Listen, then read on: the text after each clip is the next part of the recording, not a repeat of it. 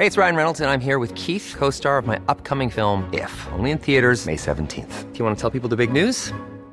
All right, I'll do it. Sign up now and you'll get unlimited for $15 a month and 6 months of Paramount Plus Essential Plan on us. MintMobile.com/switch. Upfront payment of $45 equivalent to $15 per month. Unlimited over 40 gigabytes per month. Face lower speeds. Videos at 480p. Active Mint customers by 531.24 get 6 months of Paramount Plus Essential Plan. Auto renews after 6 months. Offer ends May 31st, 2024. Separate Paramount Plus registration required. Terms and conditions apply if rated PG. It's that time of the year. Your vacation is coming up. You can already hear the beach waves, feel the warm breeze, relax, and think about work.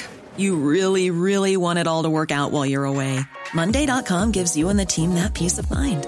When all work is on one platform and everyone's in sync, things just flow.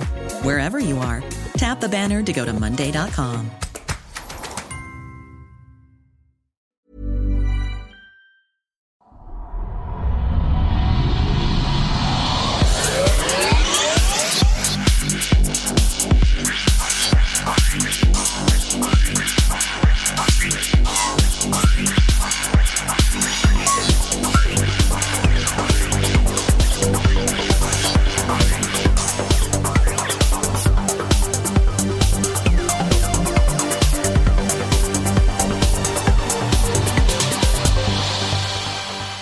Hej och välkomna till den skeptiska podcasten Kvack som är nyheter på Skeptiska. Det är program nummer 149 vecka 20 år 2015.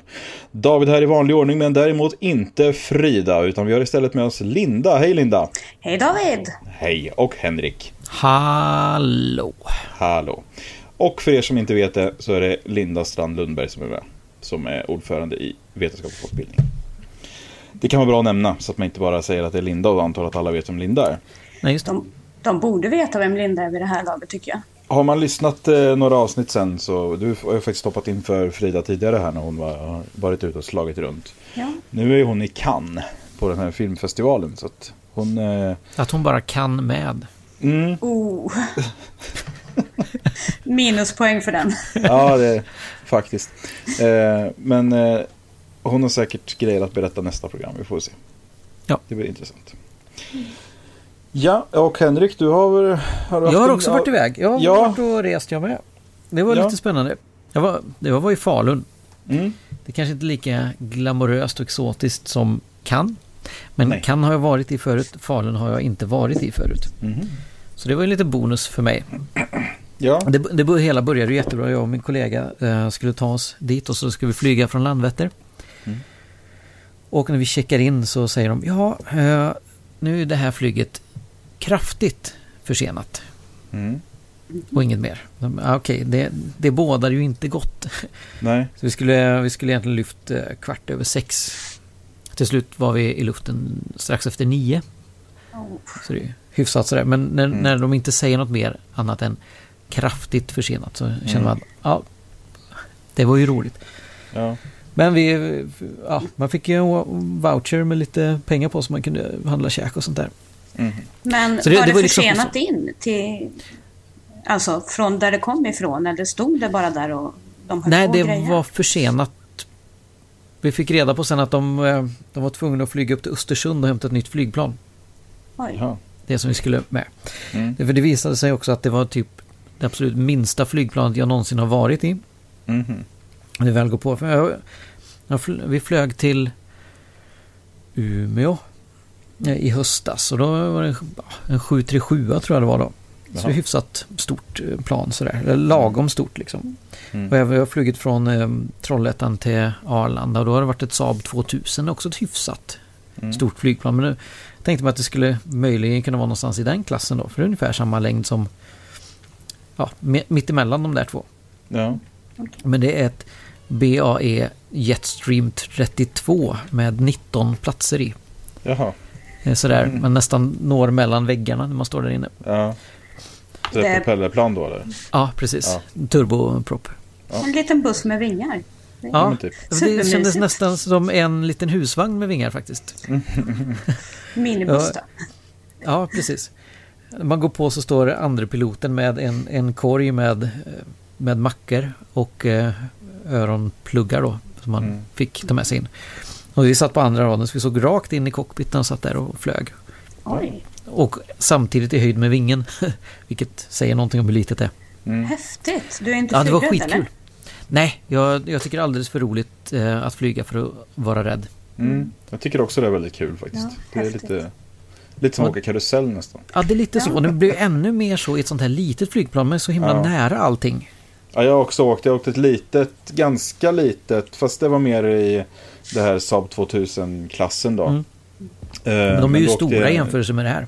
Ja, typ. Ja, det är de ju. Men då åkte jag, det var nog mindre än det för att det var ett så litet plan. Men det var ner till Sofia kanske. Okej. Någonstans neråt i alla fall, som vi flög. Så att det var, men det är just så här, jag tyckte det är fortfarande kul även fast det är en lite annan typ av resa. Ja, det är det. Man känner kastvindarna i luften. Man känner planet liksom slängs omkring av vindpustar hit och dit. Det blir ju mysigare eller trevligare resa ju mindre flygen är, tycker jag. Jag är inte alls förtjust i de här stora över Atlanten. Men små propellerplan, det är tummen upp från mig. Ja, precis. Alltså, det är lite charmigt på något sätt när man har landat och så vänder sig piloten om i stolen bara så, det gick ju bra eller?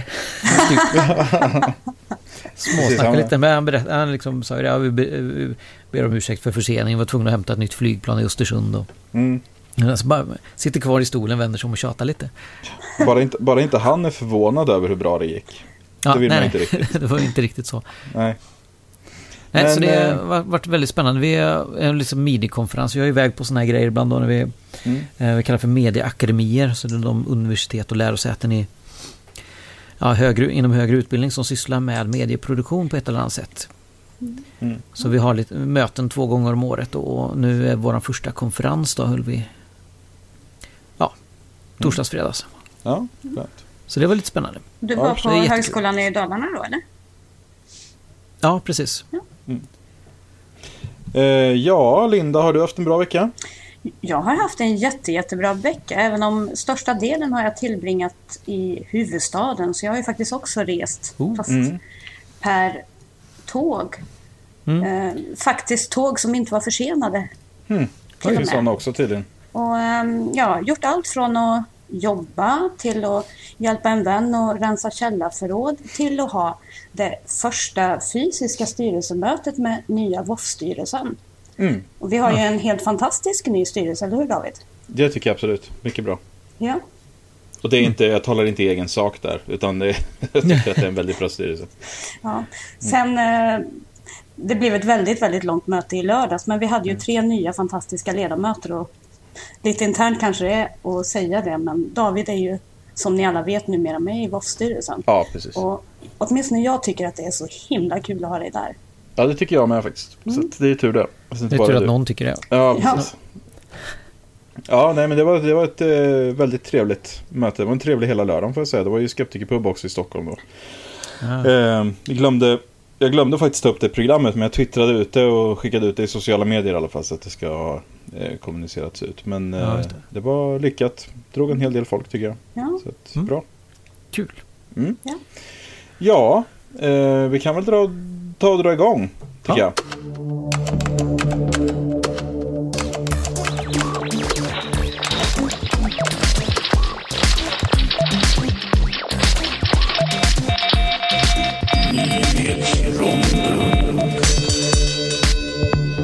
Vi börjar i senaten i amerikanska delstaten Kalifornien, där det röstades med stor majoritet igenom ett lagförslag om att föräldrar inte ska kunna välja bort vaccinationer för sina barn baserat på personliga övertygelser.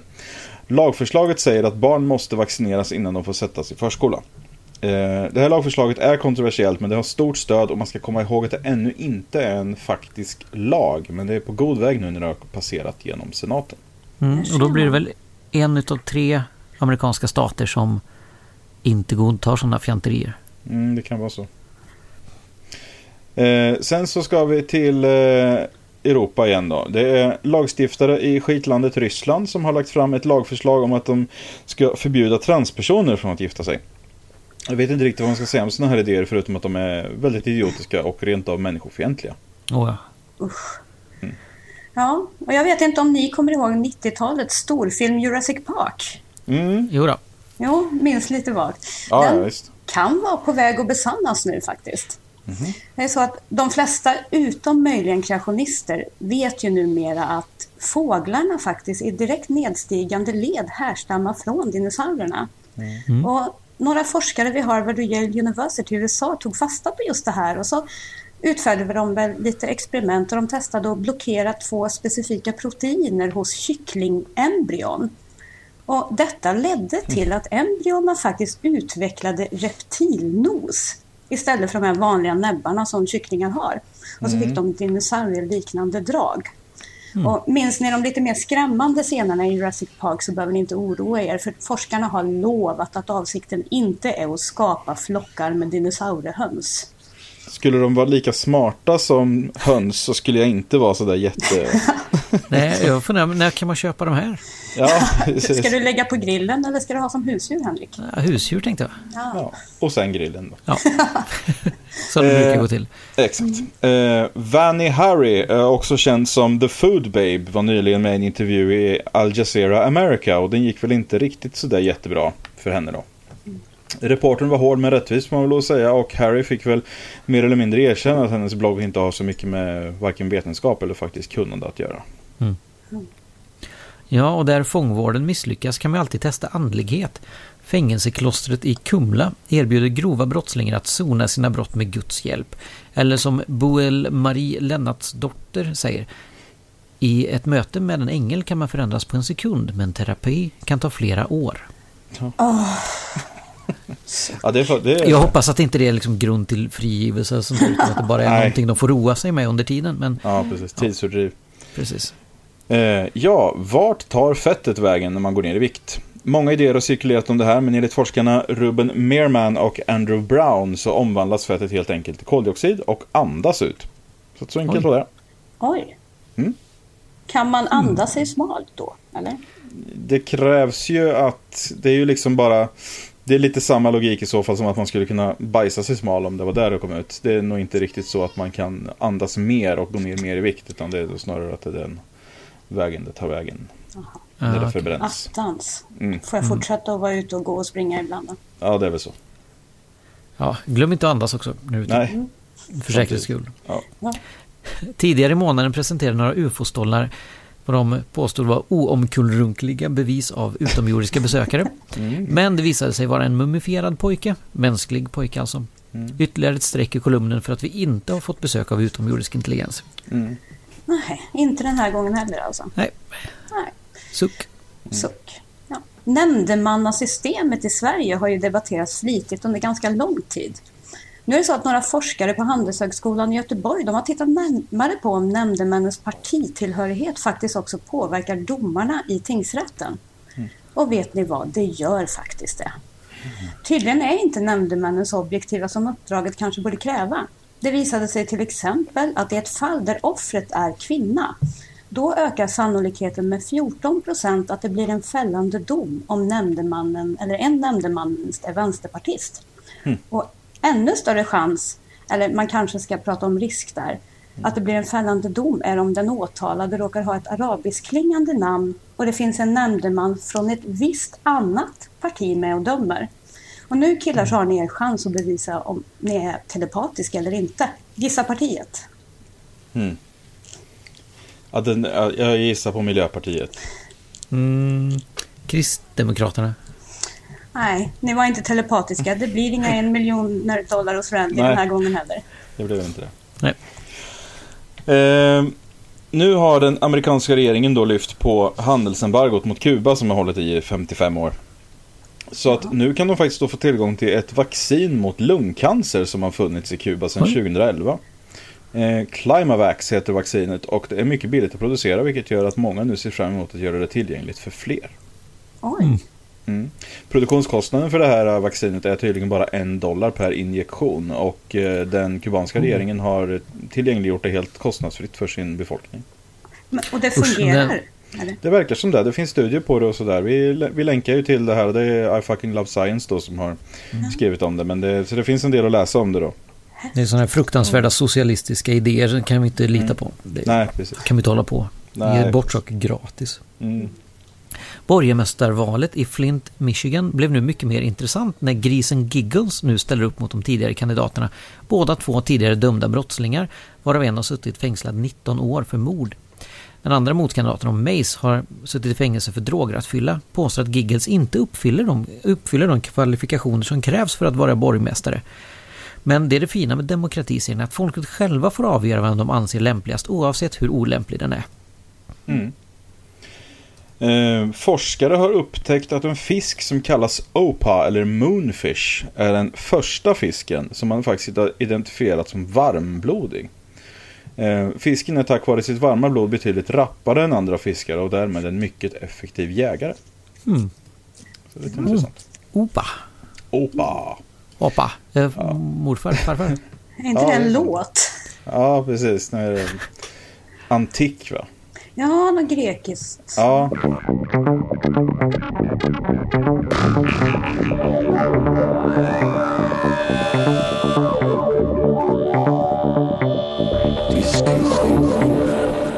Vi har faktiskt bara en grej idag, men en ganska så intressant grej. Vi har ju pratat om det här tidigare och vi kommer säkert prata om det igen. Att vi bara är, eller vad? Nej, utan det som vi ska prata om nu. Och det är Göran Lambertz. Och det har ju sagts en hel del under veckan och det här är någonting som är ständigt återkommande. Det flyter upp och man får känslan av att allmänheten inte ger så stort stöd till Lambertz i det här. Men det är ju å andra sidan, fakta är ingen popularitetstävling. Lambertz har ju dragit upp så väldigt mycket data i sin bok Quickologi. Och det vet ju du, Linda, som jag vet håller på och försöker ta dig igenom den här boken just nu på 500 sidor. Ja. Och vad som har kommit upp nu under veckan här och framförallt är via DN då, där de har intervjuat och frågat Christer Sturmark lite om det här eftersom han faktiskt är den som har givit ut den här boken via Fri Tanke förlag. Och han menar då att den här boken har varit för omfattande för att faktagranskas.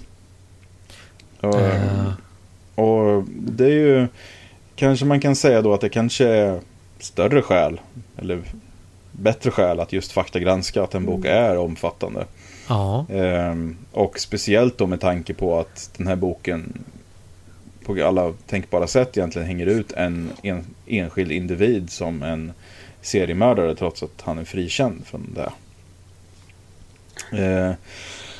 Det som också, som jag tyckte var faktiskt bland det riktigt bra grej som jag läste i veckan då, jag tänkte egentligen ha tagit upp det som 1000 kvack, men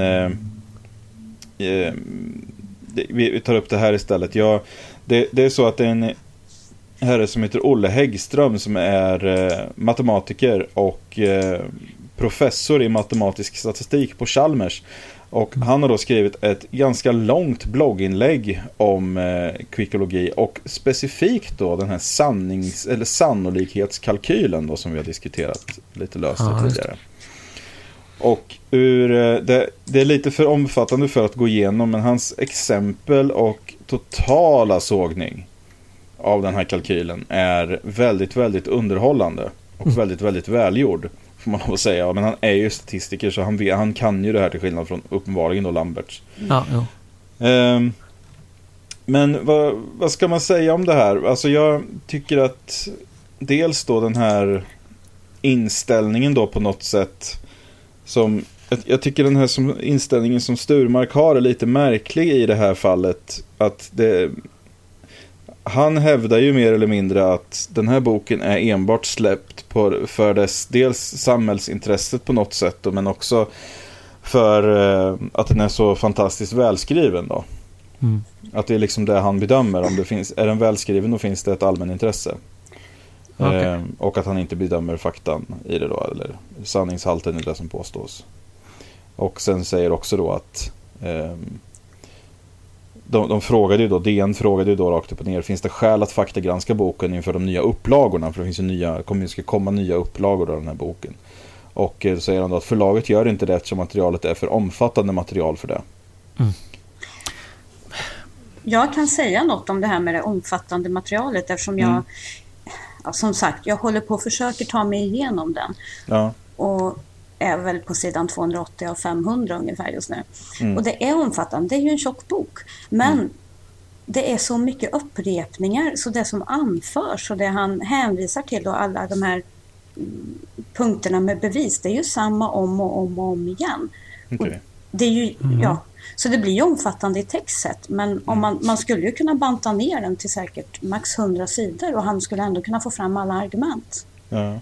Men de menar väl att boken är så omfattande att de inte orkar läsa den tillräckligt väl för att kunna bedöma faktan i den. Ja. Nej, och det här med välskriven är ju...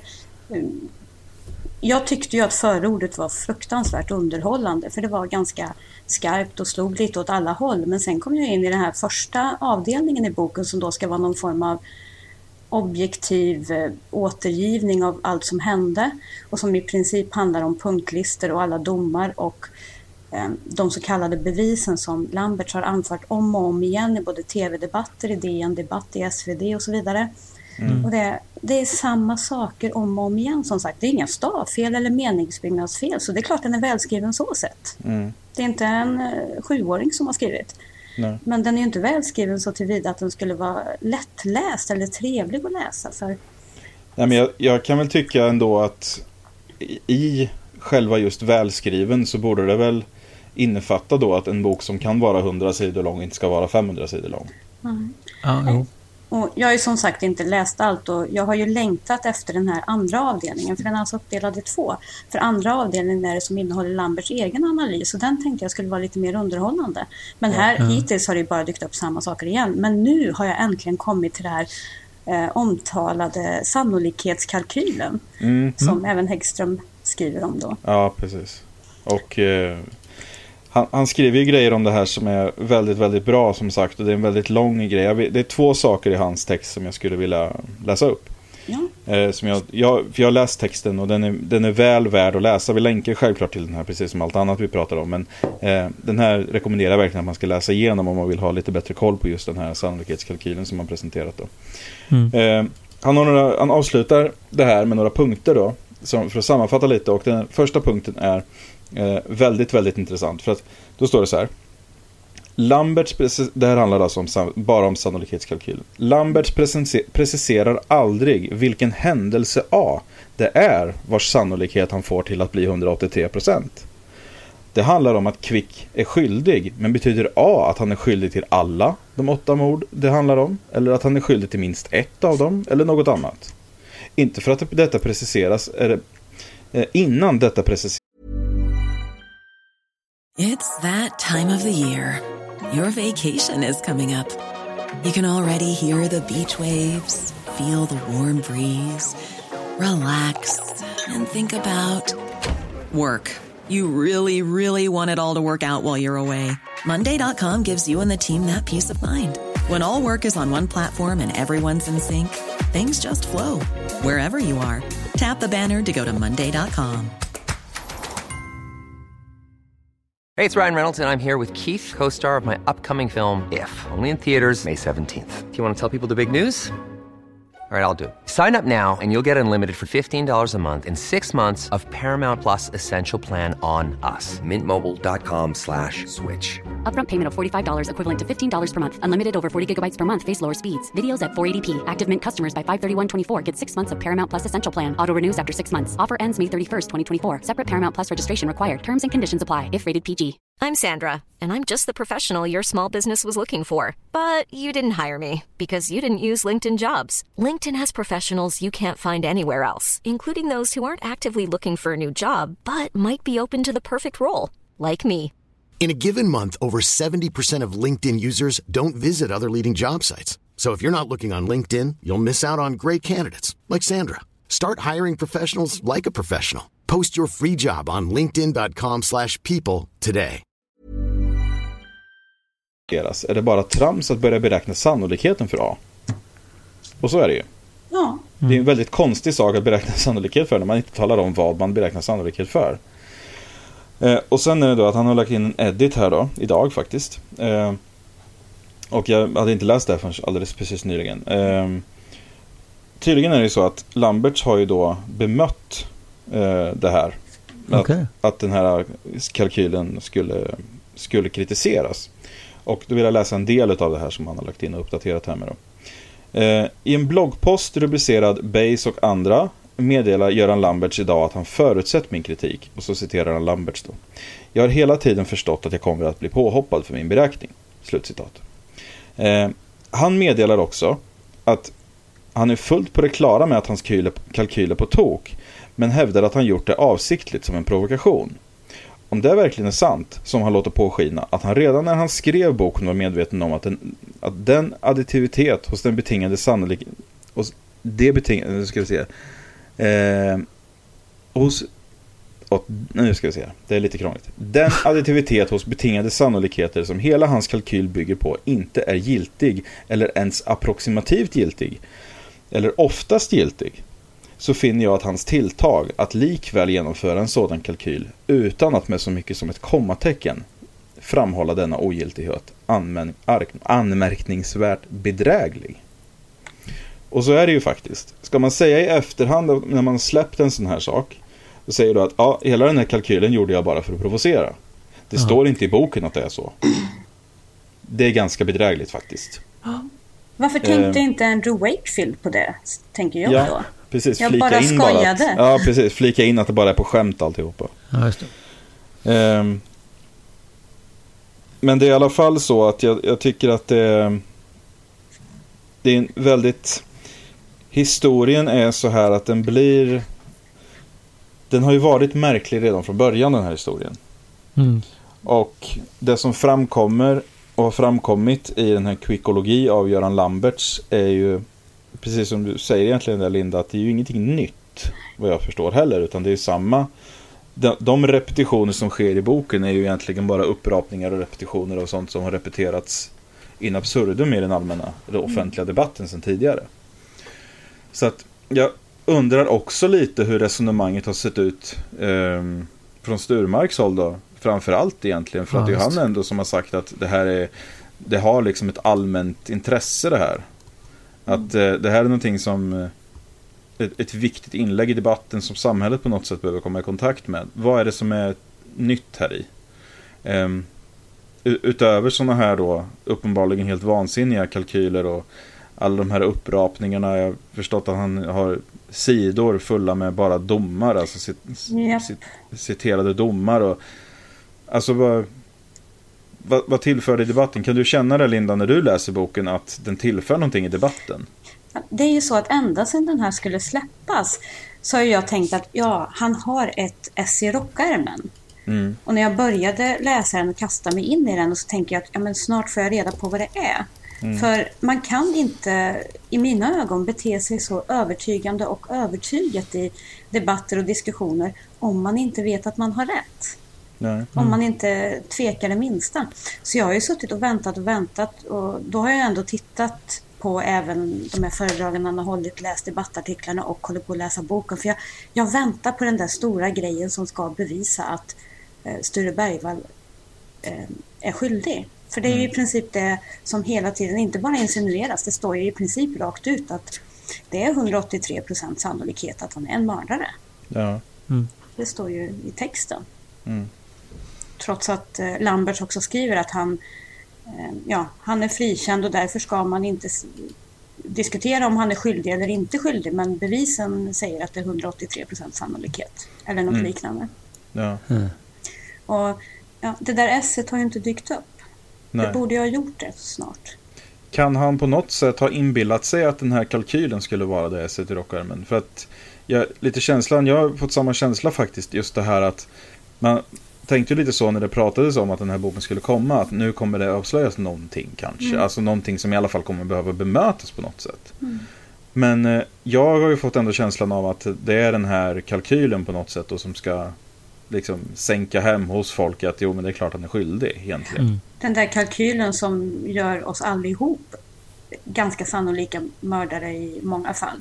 Ja, därför att det ger 15% påslag om ingen annan är åtalad eller misstänkt för ett brott. Och ingen, eftersom ingen är dömd eller åtalad för Palmemordet, så är det ju 15% sannolikhet att vi 3 är mördarna. Att alla är det. Ja, och har ni inget alibi så har jag för mig att det var 15% till. Ja. Så alla har ju 30% sannolikhet att vara Palmes mördare. Mm. Eller vems mördare som helst där gärningsmannen inte har hittats. Exakt. Det förefaller då extremt osannolikt att bara ingen av oss tre är en mördare på något sätt. Vi borde ju vara det med tanke på hur många olösta mord det finns bara sett till Sverige. Ja, förmodligen är vi ju alltså mördare. Eller någon av oss. Enligt Göran Lamberts då. Jag vet inte om jag känner mig så bekväm längre i den här konstellationen. Men... Det är skönt att vi är på distans i varje fall. Så vi... Ja, exakt. Precis. Nej, men jag ska ta mig igenom hela boken och så får vi väl lägga den till handlingarna senare. Ja. Sen vet jag inte om de överhuvudtaget funderar på att det faktiskt finns en människa mitt i det här. Eller inte bara en, utan det är en människa med väldigt mycket släkt och anhöriga som kanske vill leva ett lugnt liv nu, men där det hela tiden rivs upp och det kommer nya anklagelser. Eller hur? Så det är ju en tragedi för de inblandade. Ja. Jo, men det är det. Och så kan man även tänka på de offren då som han påstår ha brakt om livet så att säga. Och deras anhöriga.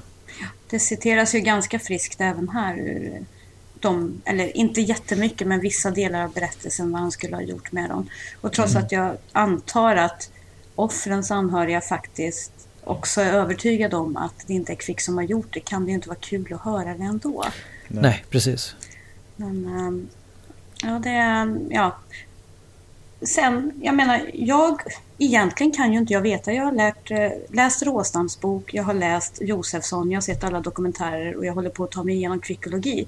Så jag har ju inte, några domar har jag läst, men jag har ju inte tagit del av originalhandlingarna överhuvudtaget. Jag menar, visst, det kan väl kanske vara så att Lambert har rätt och vi alla är förledda, men då borde ju det ha framkommit att allting som Råstam och Josefsson sa var förvanskat. Till saken hör ju det att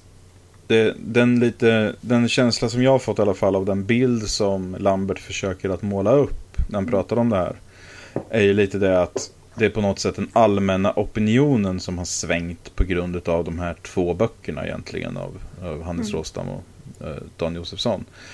Men faktum är ju det att det finns ju gott om människor som är minst lika juridiskt kunniga som Göran Lambert själv, som har studerat det här materialet i extremt stor utsträckning och också kommit fram till orimligheten i de här domarna. Alla hovrätter som beviljade, eller hovrätter heter det väl, som beviljade resning och åklagarna som la ner det. Ja. Och då säger man ju då på något sätt att de har då i så fall totalt blockerat sin juridiska ådra och enbart gått på någon sorts publik, den allmänna opinionen, och låtit sig svängas över utav de här mycket övertygande böckerna som släpps. Men man får ju ändå tänka på att de här personerna som är jurister och juridiskt skolade, det är självklart att de tittar på de här böckerna ur ett juridiskt perspektiv. Ja. Och tycker man då att det som framställs att det håller rent juridiskt, ja, då är det ju det man utgår ifrån. Det är inte så att de liksom har blockerat bort alla de juridiska faktorerna i det här när de har kommit fram till den bedömning som böckerna även förmedlar då. Ja. Så att det är ju en extrem arrogans. Jag menar, det är inte så att vi sitter här som juridiskt oskolade och säger att vi tror så här, utan vi litar ju helt enkelt på den absolut största delen utav den juridiska sfären som hävdar att det här har inte gått rätt till. Ja. Och just det, för Dan Josefsson har ju dessutom nu lagt upp stora delar av materialet på sin hemsida, det han kallar Kvickarkivet. Så även vi, den juridiskt okunniga allmänheten, kan ju faktiskt direkt ta del av sånt som förhörsprotokoll och liknande saker. Så man kan ju se att det de anför i sina böcker är korrekt. Och det tycker jag är fördelaktigt, för jag är ju alltid ändå lite tveksam till att bara lita på vad det står i en bok utan att gå till ursprungskällorna. Ja. Men det är alltså, om jag minns rätt så, Råstam, för han forskade ju i det här i 3 år innan han släppte sin bok. Och Det är ju liksom, han lade ju en väldigt, väldigt stor del av sitt liv på det här. Ja, absolut.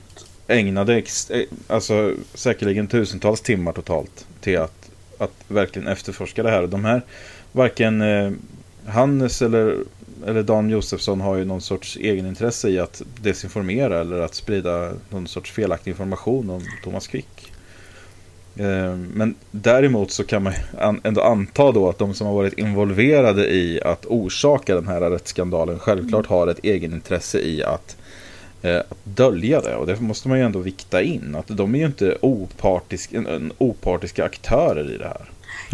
Nej, men just att Lambertz, han var ju inte delaktig alls förrän han kanske lite hafsigt gick igenom utredningen då när han var justitiekansler 2006 och avfärdade. Det var Pelle Svensson som anmälde, va? Det kan nog stämma. Har jag för mig. Ja. Till JK. Han gick igenom det på en vecka, läste domarna och sen uttalade han väl någonting om att domarna var exemplariska eller väldiga superlativ, tror jag det stod i det här beslutet från JK. Och så mina funderingar, vansinnigt amatörpsykologiska givetvis, är om det är detta som, att han har svårt att erkänna att han gjorde fel då, som har skapat den här drivkraften. För han var ju inte en del i utredningen, övriga var ju det. I det så kallade kvicklaget. Ja, precis. Ja, det är svårt att veta vad som driver folk till sådana här saker. Alltså det är någon form av personlig investering handlar det om. Som man då sen behöver försvara på något sätt. Men det känns ju så. Ja. Sen är det ju, tycker jag, ganska förolämpande. Dels är det ju ganska många kängor som riktas mot media. Och vad har de att utgå ifrån annat än de domar som finns? Och det var ju både media då, som Lambertz väl kanske anser gjorde rätt, och media nu som Lambertz försöker peka fingret mot. Men varför anklaga dem? De utgår från domarna. Och sen är det ju dessutom en hel del kängor mot domstolarna som alltså la ner och inte lät det gå till nya rättegångar, de här resningarna. Och då sågar han ju i princip, vad blir det, 6 eller 8 åklagare som har sagt att nej, de här bevisen räcker inte till för fällande dom. Jag drar inte upp det i rätten. Och anser att de har gjort fel. Och det är ganska många jurister, det är ganska många hovrättsdomare, vad är det, 14 stycken som har tillåtit eller medgett resning. Så det är media, det är journalister, mediejournalister, jurister. Även vi i VOF har ju fått några kängor i boken, och det är ju jag nästan lite stolt över. På 2 ställen hittills har jag sett oss nämnas. Ja. Okay. Det är en hedersbetygelse, anser jag. Ja, alltså, men det blir lite samma känsla som när man ser folk då som har det, som är övertygade om exempelvis att healing fungerar. Och så drar man upp 3 stycken dåligt genomförda studier från Tyskland som man menar på att det här bevisar ju klart och tydligt att healing fungerar. Men man säger då att nej, men de här andra 780 studierna som finns som säger att det inte fungerar, de är dåligt genomförda, eller de är genomförda under felaktiga premisser, eller att det är inte tillräckligt mycket data, eller alla de här grejerna, att man liksom helt enkelt bara sorterar bort allting som inte håller med om det man säger. Och det känns mer och mer som samma tänk, alltså i hela den här grejen, alltså oavsett. För jag tror att det tänket är någonting, att har man det tänket så är det ganska lätt att glida över på andra saker också, just att man har helt enkelt det här i rotat i sig, men det har vi nog allihopa i viss mån, men att det är lätt hänt att man glider in på sådana här grejer och helt plötsligt bara jag tror att Göran Lambertz inom citationstecken då vet att han har rätt. Och, i hans värld har han ju det, och han behöver ingen mer fakta för att bevisa att han har rätt, utan han vet att han har det. Försöker han bara passa in den faktan som finns till hans tidigare uppfattning då. Ja, precis. Och där har vi väl, är det spelteorin eller vad är det för teori, det här med att ju mer man har investerat, ju mer kämpar man för, och mot alla som motbevisar det. Ja, precis. Det är så mycket psykologiska och sociologiska aspekter i hela den här härvan. Och, jag antar att det inte kommer ta särskilt lång tid förrän vi kommer se en del, åtminstone uppsatser om just det här psykologiska eller sociologiska kring den här kvicklaget-gruppen. Ja, visst. Och det kan ju inte vara kul att vara en av dem och känna, eller att vara attackerad av alla Samtidigt som man är övertygad om att man har rätt. Nej, precis. Nej, men det blir väl också lite det här då att det gör ju gruppen tajtare med. Ja, att när man är en del av den här gruppen där alla vet inom citationstecken att de har rätt. Och man vet att men alla andra är vilseledda och alla andra har gått på den här bluffen och alla andra tror att han är oskyldig och alla andra, alltså det blir ju väldigt mycket av det här sekttänket. Ja, absolut. Det är vi mot världen. Ja. Men jag tror ju inte att vi har sett det sista. Nej. Om det här men som sagt det är ju intressanta uppslag till framtiden, alltså att det kanske blir snarare en metadiskussion om Quick istället, att diskussionen kommer kanske inte handla så mycket om vad som hände med honom, utan kanske snarare om vad som har hänt efter honom. Ja, visst. Och det skulle jag tycka var en intressant bok, just att en bok om böckerna efter Quick liksom. Böckerna, debatterna, diskussionen, olika falanger och fraktioner. Ja, och vad som kan förklara att det blir på det sättet och hur det uppstår och hur det underhålls liksom. Undrar om Fri Tanke vill ge ut den. Jag blir lite sugen på att börja skriva direkt. Ja, precis. Det vore väl bra för deras anseende kanske. Att rädda upp det på något sätt. För jag tycker ändå att anseendet för Fri Tanke har väl inte förstörts, men jag tycker ändå att det har naggats lite i kanten, om man säger så. När man... Jag kan säga att jag tycker att en sån här bok kan få släppas, det är inte det. Men jag har lite svårt att se att ett bolag eller ett förlag som Fri Tanke är rätt förlag för en sån här bok. Det stämmer ju, alltså det är ju inte helt likt övrig utgivning. Det är väl mest det. För jag tror ingen har kritiserat, Van der Kvast kom med en bok i början av året, va? Ja, och det förlaget, jag vet inte ens vilket förlag det är på. Och jag har inte hört någon som helst kritik. Jag har inte hört någon redaktör där sitta i morgonsoffan och behöva försvara sig. Utan det är väl just att det är just Fri Tanke som man ställer väldigt, väldigt höga krav på med rätta. Ja, men precis. Och det är det man har ju hållit dem i högt anseende. Och då är det klart man reagerar. Jag menar, vi reagerade ju i podden här också för några veckor sedan när det här blev känt att det skulle bli så här. Och så att det är klart man reagerar, och det är någonting som, den reaktionen är väl någonting som Fri Tanke bör ta i beaktning. Att flera har reagerat, ganska många har reagerat på det sättet. Även på internet och så har ju många reagerat. Jag har sett att i skeptikervärlden så det är ju det här med Quick och Lambert som är den stora diskussionsfrågan i chatter, i forum, på Twitter. Det är ju överallt, det delas länkar, det kommenteras. Det är ju betydligt större än det faktum att imorgon är sista dag att lämna svar på remissen om ifall antroposofiska läkemedel ska tillåtas eller inte. Ja, det är sant. Ja. Det har ju inte snackats så mycket om alls, trots att det var en debattartikel och sådana saker, utan det är bara Quick och Lambert. Ja, väldigt mycket om det. Men Men som sagt, vi kommer säkerligen ha anledning att återkomma till det här. Men det är en intressant diskussion i alla fall. Jag tycker det är mycket intressant. Just efterspelet är intressant. Själva sakfrågan anser jag i alla fall är utredd. Men efterspelet är väl det som är intressant. Det är klart den är utredd. Ja, men sen Linda, får du ju gärna berätta hur boken var sen när du är klar med den. Ja, det ska någon gång 2017 när du tagit det igenom. Jag ringer då. Ja, exakt. Ja, just det. Jag får se. Ja. Jag har en kollega som är inblandad hon är sakkunnig. Hon är doktor. Medicinedoktor och har varit sakkunnig i den här frågan. Hon har forskat då på hur Rohypnol påverkar negativt eller hur kan ha negativa effekter. Och det är kopplat då till personer som blir anklagade för brott och så vidare. Ja, som i fallet Thomas Quick. Ja. Så det ska vara intressant att se om hon har något att tillägga efterhand. Ja, absolut. Kan ju fråga. Ja, men definitivt. Ja, nog om detta för nu. Vi har inte så mycket mer att diskutera idag, men Henrik, du hade hittat en 1000 kvack, va? Ja, jag tycker att vi kan tacka katten Murre som för sin rådliga ingripande i en svår situation. Jag läser den här artikeln, det är från GP, jag läser den rakt av som den är. Paralyserad såg Helene Mattiasson Mattisson hur en snok attackerade och höll på att äta upp hennes stora guldfisk. Då skred katten Murre till verket, snabbt, stenhårt, skoningslöst. Helene Mattisson satt på altanen och vilade efter att ha grejat i trädgården vid huset i Skogsborg på Västra Tjörn. Jag blickade ut över vår stora damm med karpar och guldfiskar som vi har på tomten.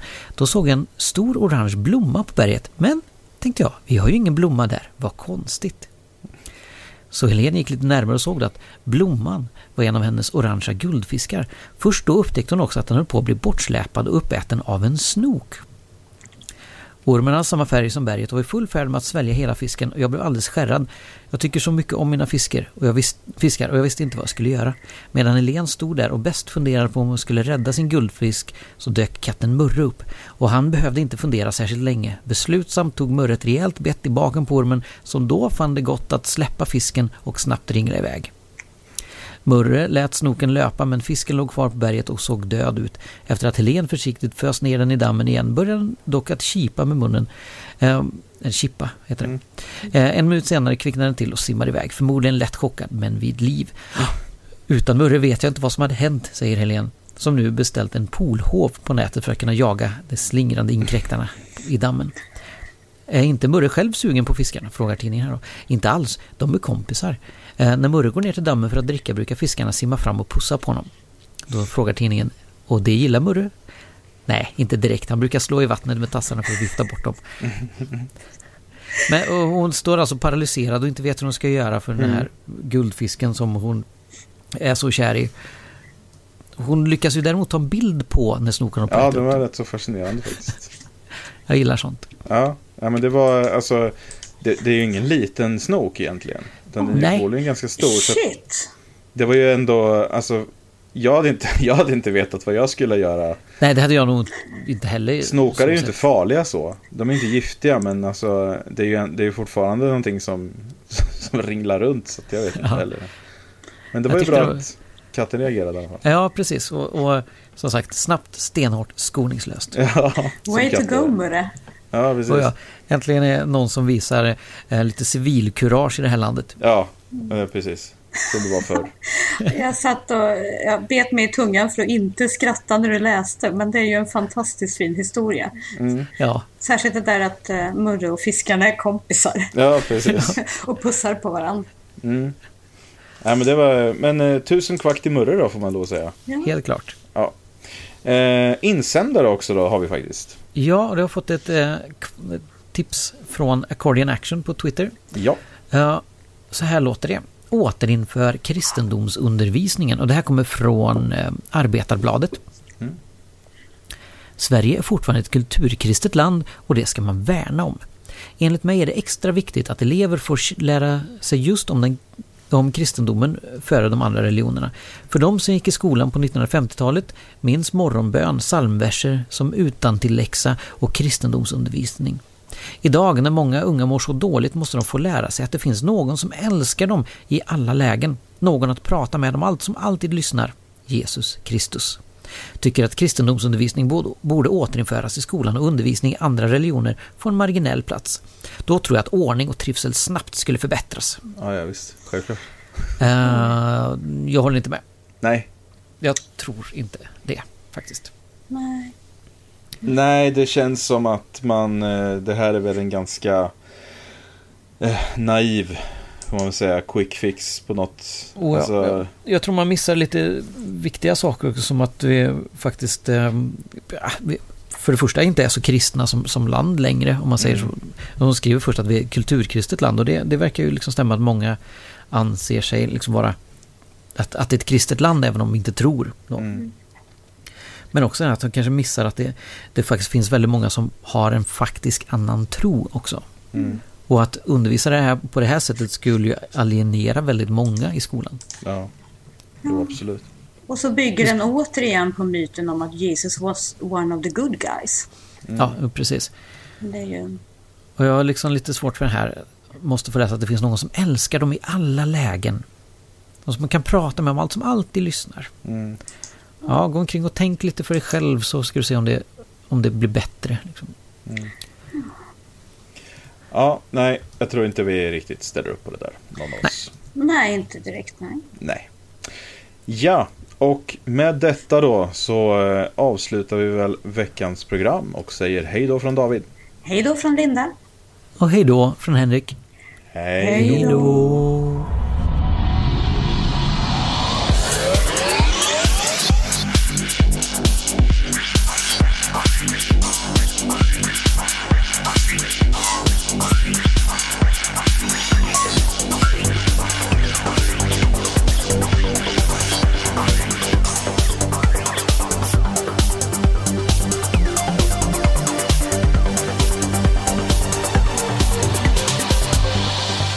Du har lyssnat på den skeptiska podcasten Quack som är nyheter på skeptiska.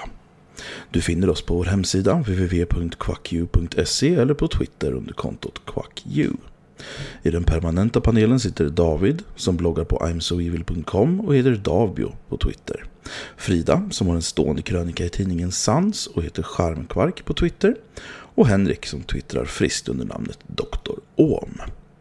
Våra jinglar är gjorda av Christer Hessling. Tack för att du har lyssnat. We're going to start about 10 years ago when the flagship Apollo, was still at sea.